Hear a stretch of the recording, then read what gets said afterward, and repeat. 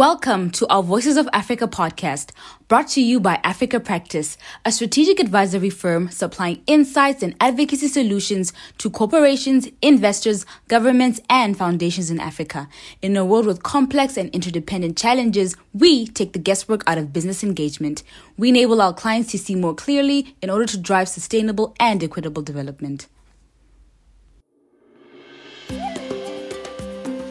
Welcome to this edition of Voices of Africa, the podcast. I'm delighted this week to be joined by Dr. Franny Lothier. She's someone who I've been longing to meet for a very long while now. She's an African finance and development expert. She has served at the African Development Bank, at the World Bank Group, at the African Capacity Building Foundation.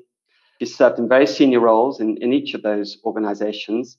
More recently, she was in the commercial sector at Trade and Development Bank, TDB, and she is a prolific writer, author, academic. She teaches, I think I'm right in saying, or has taught graduate level courses at Sciences Po in Paris, at MIT, where she herself graduated, Harvard, Duke, University of Tokyo. She has a PhD in infrastructure systems from MIT, and she holds, I know, at least one honorary doctorate, and I wouldn't be surprised if it's a couple more than that. She also serves on the board of a number of international and regional organizations, including the World Economic Forum, the UN Foundation, OCP Group from Morocco, African Risk Capacity, and the African Economic Research Consortium, amongst others. And for the most part, she is occupied today in her current executive role at Southbridge Group, where she is the CEO of Southbridge Investments, the group's asset management subsidiary. Franny, what an accomplished career you've had, and you're still very much in the thick of it and very active at Southbridge. Tell us a little bit more, if you will, about what you're doing at Southbridge now. I know it's a relatively recently launched organization with some very esteemed colleagues that have been assembled, I know. Tell us more about your mission there and specifically what you're doing. Well, thank you very much, Marcus, for inviting me to your very well listened to podcast. It's been a great pleasure to hear some of the interviews and to be able to learn from your guests and from yourself. I joined Southbridge actually from its very birth. I was more on the governance side of things. I used to chair their audit and risk committee. And the firm was created by Donald Kaberuka, who had 2 terms as president of the African Development Bank. And the second founding partner is Lionel Zansu, who spent over 20 years working in private equity with Rothschild and with PAI, which is one of the largest private equity firms in France. But he was also Prime Minister of Benin. So the 2 of them founded Southbridge Group with the intent of bridging demands for capital in Africa with the availability of capital globally. So when they set up the firm, they started with the advisory side of the business. So it's an investment bank, and they started with the advisory side of the business, and they attracted people from very experienced track records to come and join. So you have Andrew Ali, who was the president of the Africa Finance Corporation, who has joined as group CEO.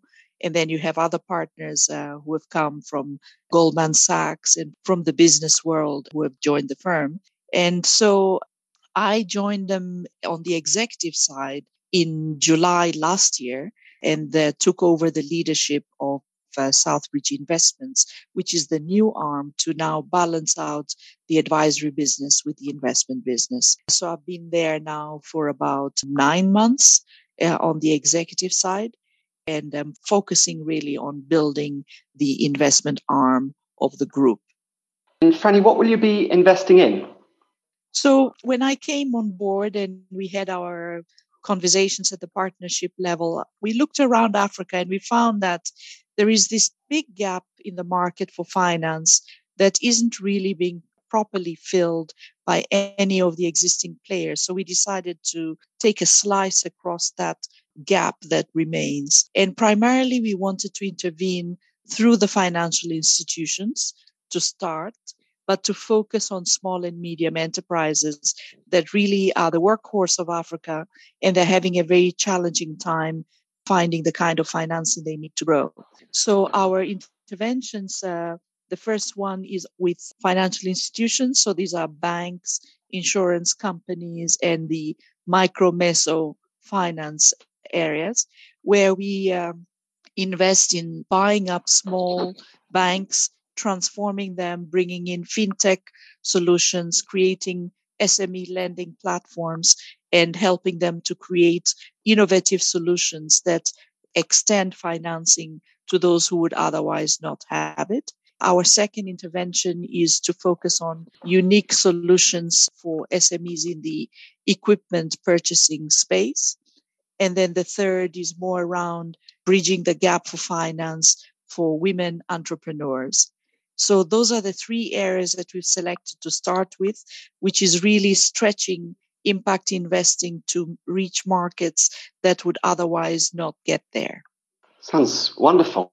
I'm suspecting that there's a technology common thread running through these investments, that you're using technology to disrupt old traditional markets and to provide a more efficient service to small and medium-sized enterprises in target segments. Absolutely. In fact, technology really is the common thread amongst all our activities. We believe that the disruptive element of it is fundamental, because when you look at reasons why finance has not reached some of these unserved markets, it's either because it's very costly to do so in the traditional methods, or it is very labor intensive and therefore takes long human hours to do it, or it has some implications in the speed at which decisions are made. So when you use technology, you are able to actually break those three barriers and reach a market that otherwise would be very difficult to reach. So technology runs through all of the solutions that we are bringing to the market. Great. I'm recalling Bob Diamond, and a few years ago, he raised a lot of money to acquire ABC Bank and build a Pan-African institution with technology as a key enabler, as he saw it, for that business. I think shareholders were disappointed. Do you feel the legacy of that big play of a few years ago in your current approach to the market as you approach the investment community? In fact, we took a lot of lessons from Bob Diamond and the efforts that he brought to the market. One of the good things about working with tech is the fail fast solutions, because by failing fast, you actually learn.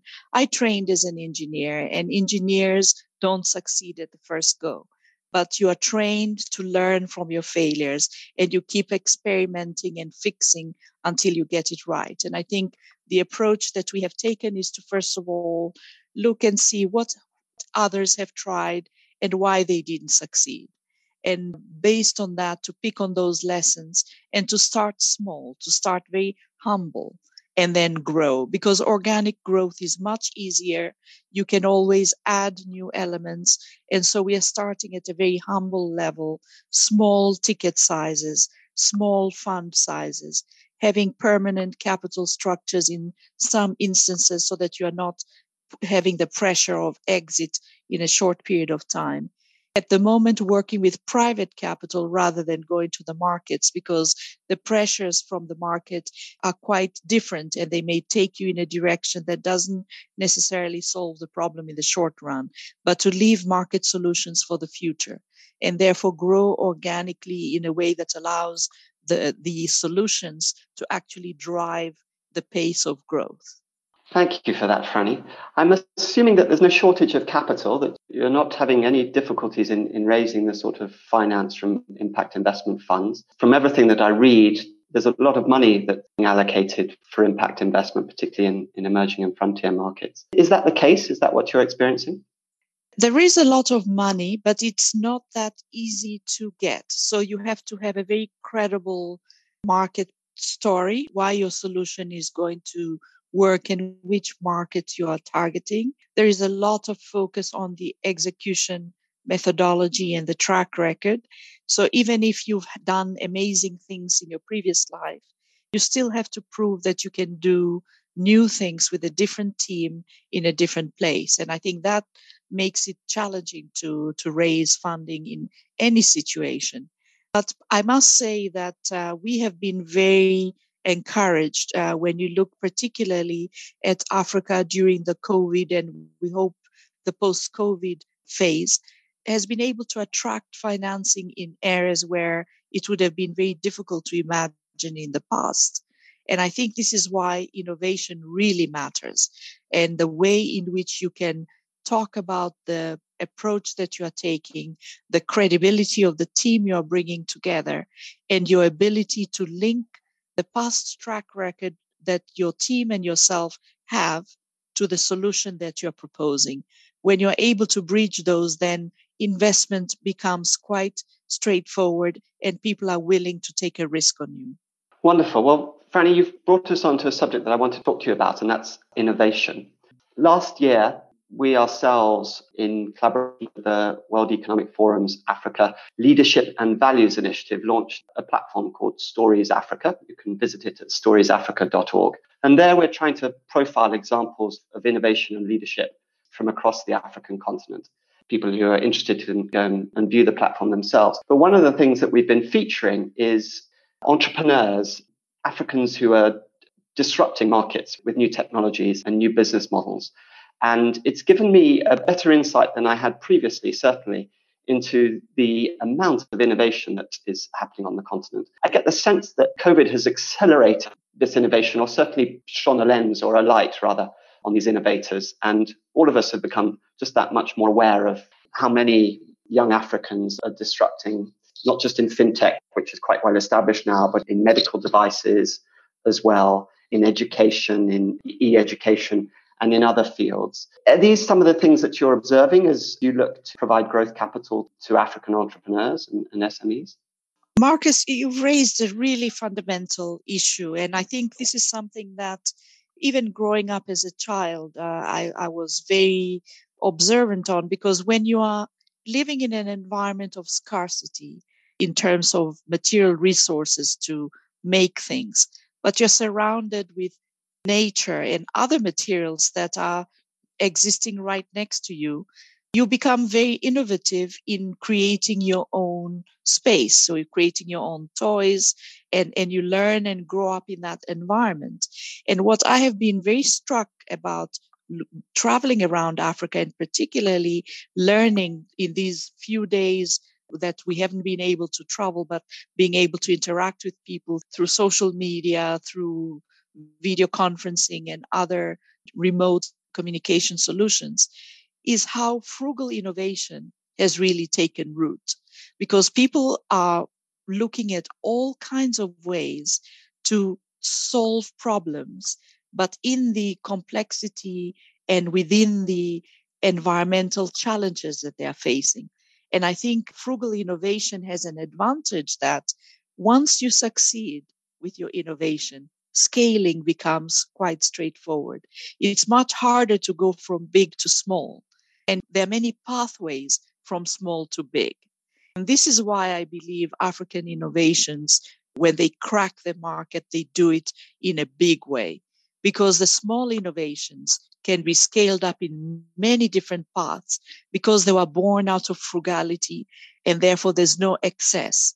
And usually in innovation, it is quite costly to put innovations together. And so if you are able to do it in a manner that is economic and efficient, even if it takes time, and you've tinkered around and come up with a solution that works 9 times out of 10, scaling it up from there becomes quite straightforward, because you can scale it 6 or 7 different ways. And this is something that is quite amazing. The young man, a 12-year-old boy in Kenya, who figured out a way to create a water tap, where people can wash their hands without touching the tap, is an example. He learned from school that you shouldn't touch surfaces because you could get infected from coronavirus. And he just figured out a way to do it with the feet.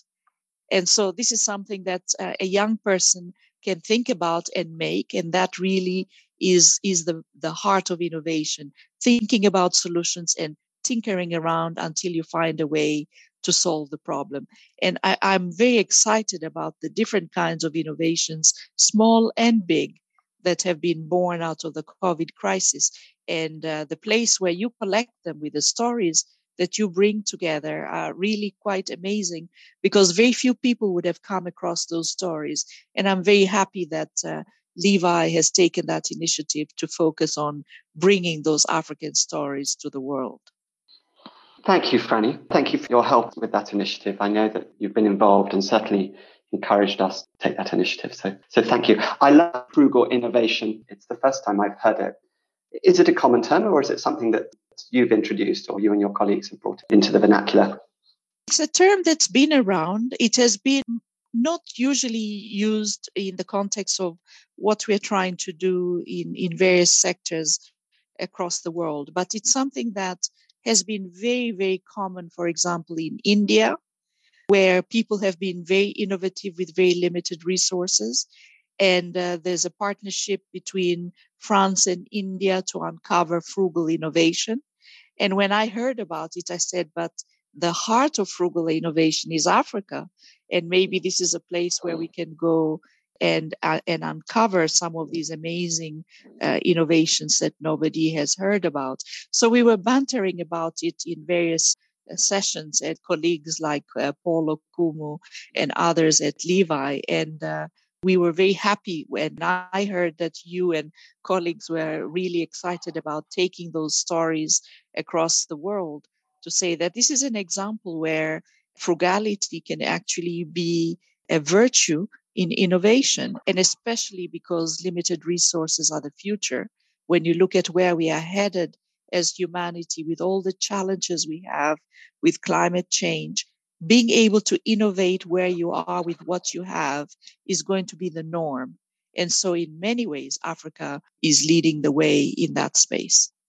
Well, thank you, Franny. And you've brought us on to a subject that I wanted to touch on with you: climate change, climate finance. There's a lot on the international agenda this year, culminating in the Conference of Parties in Glasgow at the end of the year.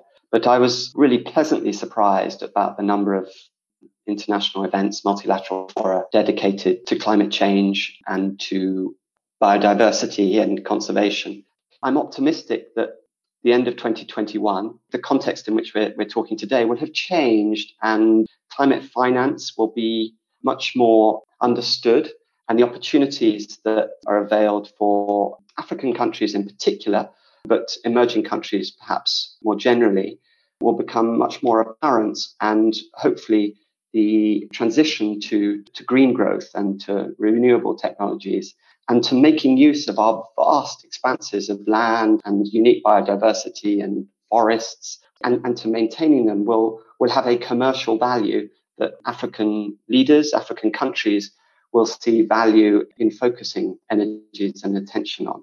I wonder what your own views and expectations are for this year, 2021, when it comes to humanity's efforts to get to net zero by 2050 and to stop the pace of global warming. And practically, from the perspective of someone who spent a career in finance and international development, what's your hope in terms of African nations' ability to access pools of funding to pursue green growth and the transition away from fossil fuels? I think this is really another area where, Marcus, you have focused on something that is very critical and where Africa has an opportunity to lead and also to follow from others' examples and scale up. I'm very impressed, for example, by what you can do at the city level. We had this big event on the Climate Action Summit where all the mayors of the world got together and were sharing ideas on how they are tackling a variety of climate-related challenges and how they are coping, but some of them, how they are thriving and innovating. And I think the better we are able to solve the problems in the cities, given that Africa is urbanizing at a very fast pace, the better we are in solving the climate problem overall. And when you look at the majority of issues that we are grappling with, they have to do, for example, with flooding. We've had recent incidents of flooding in a number of cities, whether it's Kigali, where you have whole slopes of earth falling after heavy rains, or the coast of Dar es Salaam, where people are drowned every year around Christmas because of the high level of the sea, or what happened to Mozambique and the entire Indian Ocean coast because of the surge and the storms that have impacted the city. So flooding is one of the big areas that cities are grappling with. And then, of course, in the Sahelian cities, it's the opposite problem of droughts and how to find clean water to the city residents, and a challenge for many cities. But what is really impressive when I look at how mayors have come about working with young people and innovators to solve the problems is to actually tackle the challenge in a way that others have not imagined before. You see a small team of researchers using physics in a very unique way and chemistry to actually create water, because they know water is hydrogen and oxygen, and you figure out how to create it. And it's called magic, which Maji is the word for water in many Bantu original languages. And so magic, which is magic, to magically make water, makes a very nice word because it combines the term of water and the term of magic or creation or bringing things to life. And I think these are some examples where people can start from the basic principles and create something new, but at the same time, they can work with traditional things like cleaning up the rivers so that you have fresh water sources protected, doing better waste collection so that you don't find garbage finding its way in the seas and in the big rivers, using waste to generate energy so that you solve two problems at once, circular economy solutions that are quite innovative, that make things out of things that we would throw away otherwise, bioengineering to go on the higher scale of innovation. So it's endless, the list of things that people have been able to come up with. But it makes me very, very happy to see that that's not limited just to cities, and particularly now with the limitation of travel and the real challenges countries are facing that are dependent on nature tourism, and how they've been able to innovate and produce these incredible tourist experiences for people without having them leave their homes, through using technology so you can actually go inches close to a gorilla, or be able to see a rhino in its natural habitat as close as you can get, or bringing to you the thundering of animals as they migrate when you're actually able to even feel the dust in your nose. I mean, those kind of technological solutions that allow us to bring tourism to somebody's living room in a way to generate income for the countries dependent on it, but at the same time, preserve the natural habitat and disturb it less, because tourists are able to experience without actually going there and having some negative implications on the habitat. I saw, for instance, the procedures taken to protect gorillas from coronavirus, because the tourists could bring coronavirus to them. So how do you do it in a way that they can stay safe and yet have an experience where you are able to interact with them in a very unusual, close manner? So I think technology is helping us find those solutions during a time of crisis that solves urban problems and also solves ability for us to interact with nature when we are not able to go there physically. And my hope is that we use these techniques to save carbon so that we're not flying around all the time to go and see unique things. And at the same time, to learn and observe and contribute to the protection of these amazing habitats that we have on the continent. And at the same time, innovate and push the frontier and become first to the technology nose in terms of innovation on the urban side, where we keep Africa living in multiple eras. And I think we are the unique continent that can do this. And we have a chance to do this. And I hope we can take it and move forward with all these opportunities. What a lovely outlook, marrying the old with the new, progressive, young, innovative generation with some of the legacy, cultural and natural and man-made that we have on the continent. A lovely vision. I wanted to turn now to trade, Franny. The beginning of the year, January the 1st, marked the inauguration of the African Continental Free Trade Agreement. You've spent a lot of your career, or a portion of your career, let me say, at a dedicated trade finance institution, TDB. I think I'm correct in saying that, a bank that was established to facilitate trade in Eastern and Southern Africa. The institution was very successful during the period that you were there, growing from a relatively small capital base, something in the order of $6 billion, I think. You financed a lot of cross-border transactions, some of them sophisticated, but also focused on SMEs, I know, and a lot of them intra-African.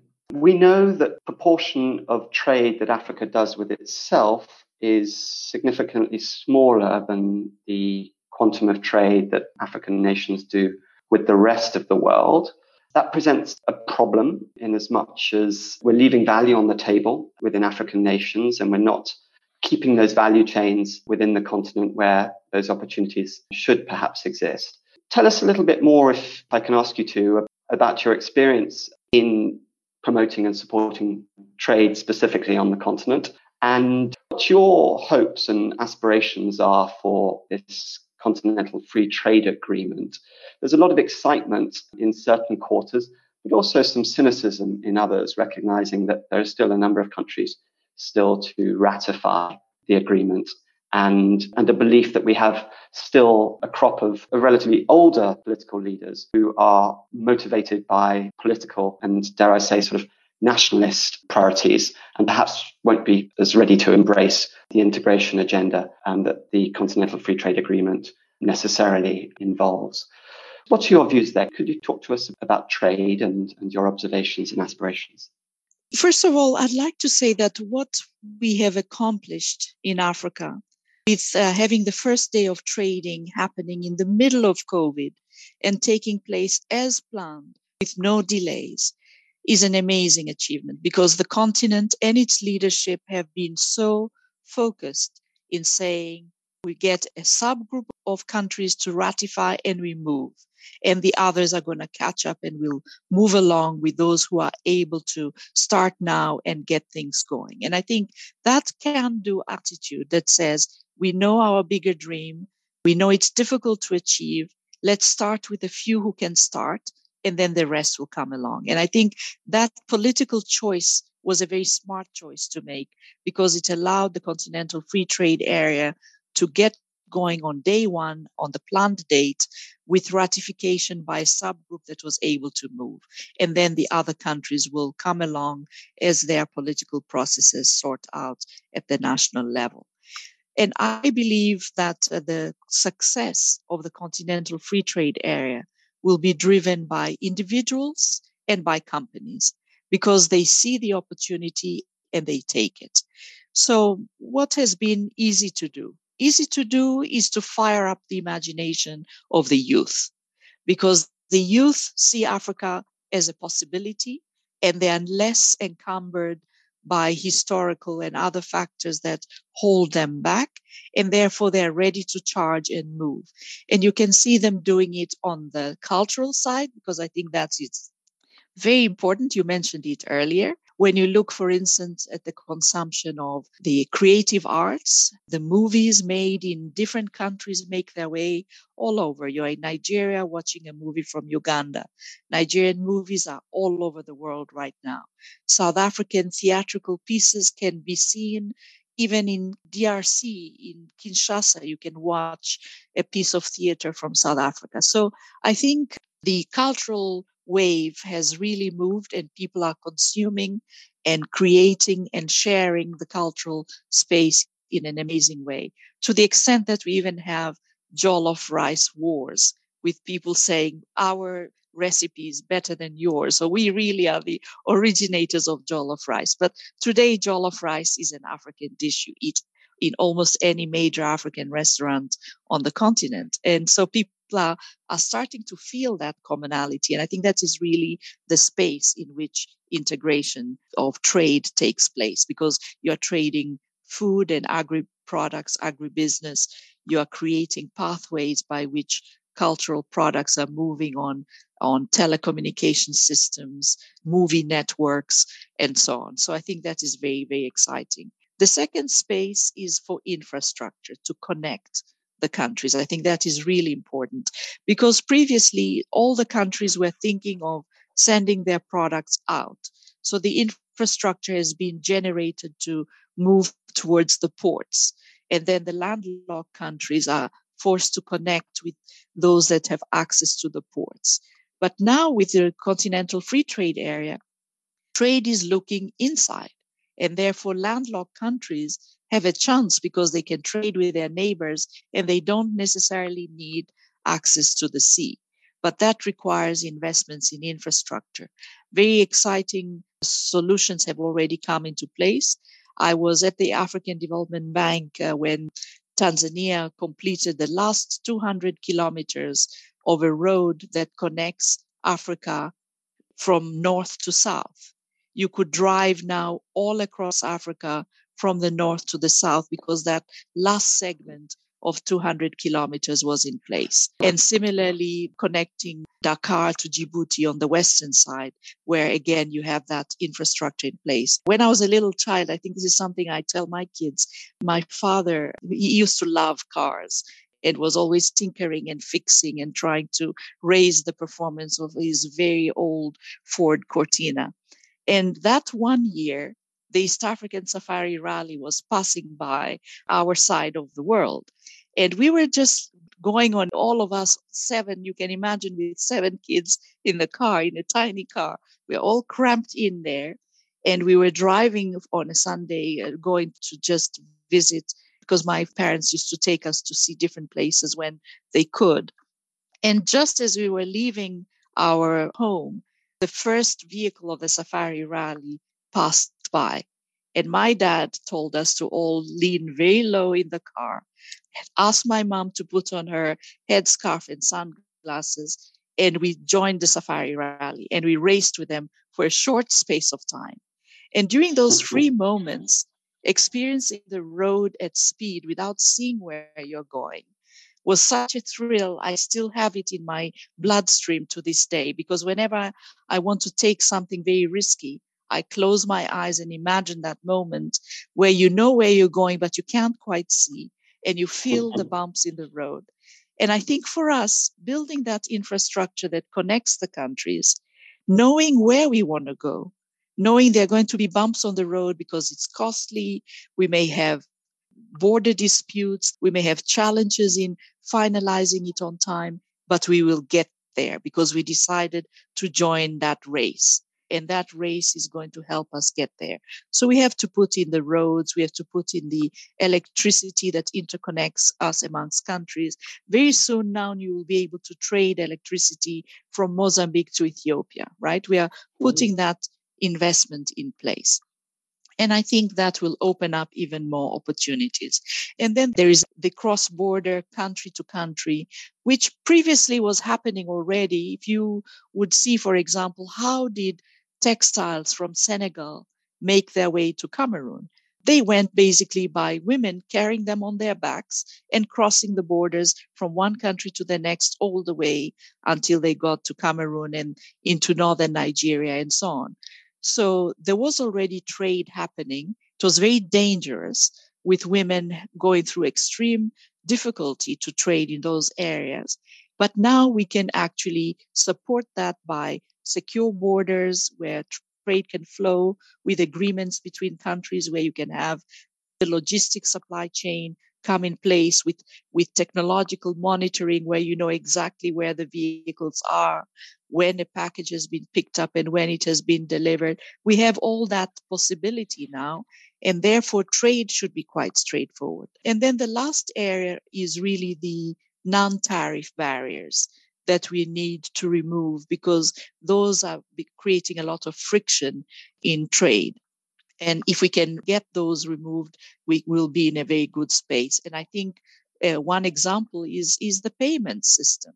If I can buy something in Tanzanian shillings and pay for it in a market that asks for rand, and they don't ask me for rand, I'm great because the exchange rates can be handled now through technological algorithms that get the market rate and they can give you a rate instantaneously. And therefore, I should be able to buy something without having to go through the central bank or even need a credit card. Because if I'm connected to you by telephone and there is an accepted market for currency transaction or brokering, then you and I can trade. So I think as we go removing these barriers on payment systems, on currency conversion, on ability to move goods from one place to the other, getting to common standards, certification, etc., those soft issues are going to take us to the last leg. Franny, it's such a delight to hear your positive outlook and for you to share these insights that you have around, the real extent of innovation and enterprise that you're observing in the private sector in particular. Thank you for those. My last question to you, if I may, I wanted to touch on gender equality. Your story is an inspiring one. You grew up, you were just mentioning, one of 7 children in rural Tanzania, and you made it to MIT in the States. And by sheer force of will, a lot of hard work, and I think I'm correct in saying that it was not an easy journey to get over to the US, but you were determined and you did it really against all odds, because not only were you a young girl from rural Tanzania, but you were, I think I read somewhere, in fact, that you were the only woman in your lecture hall of the 70 or so students at Dar es Salaam University studying engineering. You were the only lady. And then you moved into an engineering sector. Well, it's an industry that's not known for having a high number of women. I wonder, based on where you've come from and your own experience and what you've observed over the course of your career and lifetime, traveling all over Africa, are you pleasantly surprised by the progress that's been made in addressing gender equality, particularly over the last 5 years, where I think there really have been some breakthroughs and some victories? Or are you disappointed? Do you feel that insufficient has been done and each day you feel the onus to play your part and do what you can to promote opportunities for other women, given your stature now? I'm not sure I've presented that question very well, but I'd love to get your insights into gender equality and the experience of women on the continent. It's unfair to talk of so many countries, but in this week in which we celebrated International Women's Day, I'd love to get your perspective. Marcus, that's a really, really important subject, especially given the International Women's Month. And I must say, I'm an optimist by nature. It's the only way that you can wake up and get things done, especially if you are in a very challenging environment or you're facing a very complex problem. So for me, I had to be optimistic from the day I was born because there's no other way to survive if you have so much adversity and challenge hitting you, you learn to survive. I mean, I was born very, very fragile and I almost died multiple times in the first 9 months of my life. And my mom tells me that's probably where I get my fighting spirit from, because each time they thought that was it, it wasn't it. I was breathing the next day and ready to go. So I think I'm quite happy, by the way, with the achievements that we have made. And let me start from a very personal view. When I went to the University of Dar es Salaam to study engineering, it's true, 60 men and me in a class. But today, the majority of the students in that very same school of engineering are female, right? So in the space of my lifetime hasn't ended, but in the space of my living time, I have seen that transformation take place. And this is just one country. So you can imagine that there are many other evolutions that have taken place that are very positive for women. But I can speak on engineering because I've observed it with my own eyes. The other thing that is really impressive is today, Africa has the largest share of women in parliament in the world, not just in Africa, in the world. We have made huge achievements in getting women in the political sphere to make decisions actually in parliament, which are the types of decisions that shape the law and shape the future. So they're really even more important than, for example, at the presidential level or other levels of political leadership. The third thing, which is really impressive, I was looking at this report done by McKinsey that again showed that in corporate boards, Africa leads the world. 1 in every 4 board members in Africa is a woman. Now, of course, there are some challenges still there because most of the women who are in these corporate boards, given nurturing roles like human resources or law and legal issues, and are not many of them in the core part of the business. But I think this is a matter of time because the rest of the world hasn't even gotten there where Africa is. So those are the positives, and things are moving very well in that regard. Where things are still challenging are at the level of education, where access to education still remains a major, major challenge for many young women across Africa because they still are married too young in some countries. They still have activities that they have to do to support the family because there is no water, there is no electricity, and somebody has to fetch the water and fetch the wood. And usually that means the young girls. So that takes away from studying and learning and developing themselves. Way too many young women are having babies when they're still babies, and that is a problem for their future development and education. And in some countries, it's very harsh because of families where when you get pregnant, you drop out of school, you drop out of any chance to develop yourself. So these young women get penalized multiple times. That has to still be a focus area for all of us. The second area, I think, is in finance. I was very surprised and shocked. I mean, I sensed it, but it was shocking to see it in an independent evaluation with controls that was done by the IFC and the World Bank, looking at this issue of access to finance for women. Why is it so hard? And they found a number of reasons, but one of them, which is the more difficult one to handle, is what they termed investor bias. That's a good idea that comes being pitched by a group of men, same idea, same qualifications, same track record by a group of women, and the idea would be turned down. And so there's this pure bias, which is towards women and thinking them or having women be thought of being more risky to invest in, to have market ideas that are not that easy to execute, etc. So I think here is a place where we still have a lot of work to do. It has to do with education in general on assessing risk so that investor teams feel comfortable with a pitch that is being done by women because they look at what matters in execution rather than thinking through all the biases that one may grow up with around how women execute or make business decisions. I think it has a lot also to in terms of providing opportunities where equity investments can be made available to women, supporting them at early stages of their ideas through venture capital and other forms, accelerators and helping women think through their solutions. But what was also interesting in these World Bank IFC evaluations is that the most important form of training for women to succeed as entrepreneurs was psychological. And to me, that was really telling that if you believe in yourself, you're confident, and you know and can shape where you are going, you are able to succeed because psychology helps you interpret not only yourself, but the behavior of others. And to me, this was really very, very telling.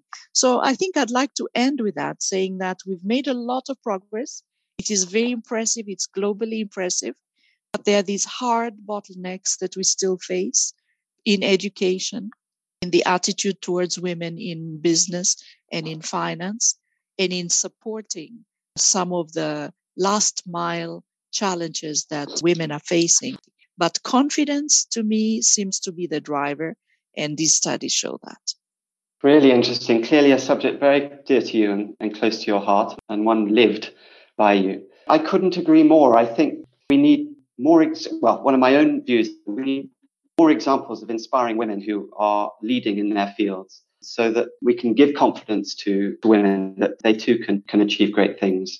I'm always slightly surprised when in circumstances where there are two people on a ballot, a man and a woman, still to this day, women are inclined to vote for the man just because of that bias that you referenced. You referenced it from an investor standpoint, but I think it stands generally with regards to leadership. So I feel I'm doing my job in helping to amplify the voices of great female leaders like yourself, who really are an inspiration. And I hope in providing that platform, as we're trying to do, as you mentioned, through Stories Africa as well, we can encourage more people to have the confidence that you just referenced and to lead in their own right. Franny, it's been such a pleasure to speak with you. Thank you for devoting so much time to this conversation this morning. I wish you well at Southbridge. I have no doubt that that group is going to go from strength to strength. And as you approach your investments in the way that you outlined, backing frugal innovation, I have every expectation that, and continue to be, a vital catalyst in spurring innovation and supporting entrepreneurs and helping African companies to grow. So thanks, Franny, for sharing those insights with us. Thank you very much, Marcus. It's been an honor to be part of your program. Thank you for inviting me. And I wish you all the best with the stories that you're bringing on innovation, but also with the podcasts and the ideas that you bring to the rest of the world. Thank you for giving me an opportunity to engage with you today. Thank you very much.